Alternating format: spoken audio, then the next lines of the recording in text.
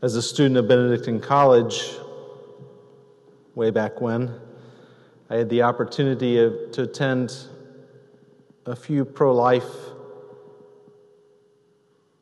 seminars or conferences, as at the time, in the early 90s, the pro-life group was the Faith Life on campus. Things have changed a little bit since I was a student. And one of the speakers I encountered there was a man by the name of Bernard Nathanson. Bernard Nathanson was one of the lead abortionists in the United States at the time of Roe v. Wade in 1973. Dr. Bernard Nathanson later had a conversion and became one of the individuals on the front line of the pro-life movement throughout the 90s and early 2000s. He died just a few years ago. I'm reminded of this because of our gospel this evening, as we hear tax collectors and prostitutes are entering the kingdom of God before us. For several years, the Abbey community has been ministering in the federal and state prison systems in Leavenworth and Lansing. One of our monks was a longtime chaplain at the Lansing Correctional Facility, one of the state's maximum, medium, and minimum security prisons. A young man he ministered to when he was a teenager had threatened someone with their life and actually discharged the weapon he was holding, which led to time in a juvenile correctional facility and later at Lansing State Prison. During his time in prison and through the work of this monk of the Abbey, the young man came to know the mercy of God and had a profound conversion. Early in his life, this young man made an incredibly poor decision. But through the mercy of God, he found his way beyond that dark choice. Graduated from Benedictine College, putting his life back together through his faith, is now married and works in ministry in the church, sharing his story of conversion with anyone who will listen. It is impossible to peer into another person's heart, into their soul, and know its state. I know I have not been given the gift of reading souls, though it is a gift of the Holy Spirit. Even our own souls can remain hidden from us if we don't do the work of examining them.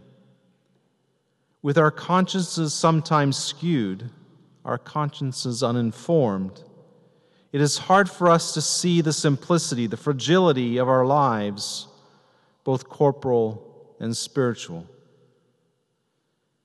As today's parable indicates, at every moment we are either saying yes or no to God. It sometimes seems like from one day to the next, even from one instant to the next, we can become a different person, as the two young men did in our gospel this evening. One saying no and then changing his mind, and the other saying yes with really no intention of following through. Well, this idea that we can change things around in our lives gives us hope. It can also lull us into the sense that we will always have the opportunity to put things right. There is always tomorrow to bring my life into order. That view of life can be tragic, a fatal illusion. The church fathers often compared our present existence to a potter molding clay. As long as the clay is moist, it can be formed into almost any shape. But when the potter places it in the fire, it becomes fixed unless that piece of pottery is broken down. So it is with our human soul. In this life, we can change, right up to our last breath, and even in the moment of our last breath, we can say yes or no to God. But when we die like a piece of pottery, our souls are fixed forever. For all eternity, we will either look toward God or away from Him. Each decision, no matter how small, has a role in shaping us for eternity. A local pastor recently shared a story of a young man in our archdiocese. And when I shared this story this morning at the 10 o'clock Mass, someone came up to me and actually told me that this was their cousin.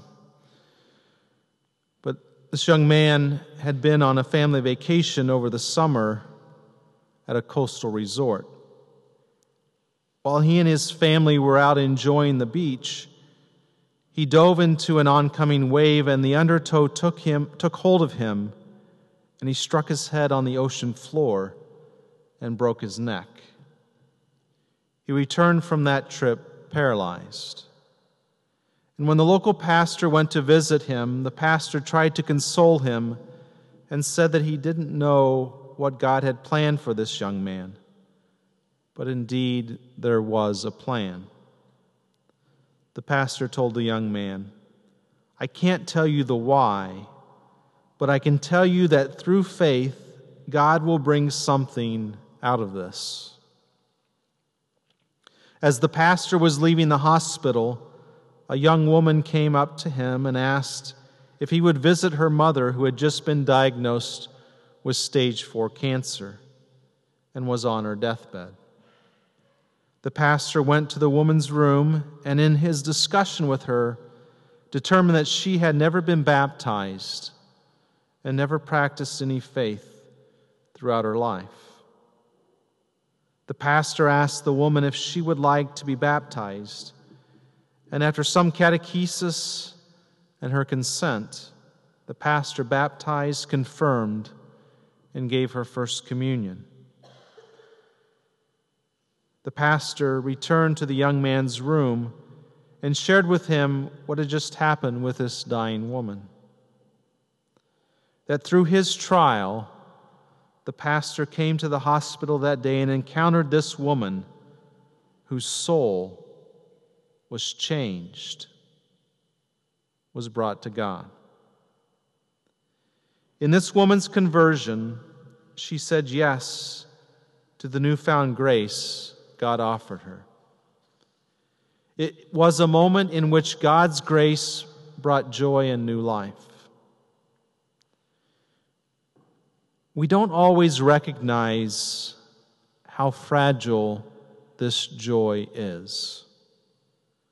On our part, and along with a daily measure of grace, it requires of us to recognize that it is a gift of God, and it requires a yes from us, sometimes a daily yes. In this woman, in the young man our monk encountered at the Lansing prison, our BC alumnus, we see individuals who have said yes and found joy in their conversion. However, we have also seen the results of choosing the opposite. We realize in this that no one has their final form until their moment of death. There is hope, as our fragility has a plus side also. It gives us the capability to change, the possibility of repentance, the possibility of conversion, the possibility of allowing God to remove our hearts of stone and replace them with hearts of flesh. The prophet Ezekiel speaks about the virtuous man who turns away from virtue and dies. On the other hand, he says that if a wicked man turns from evil, he will live.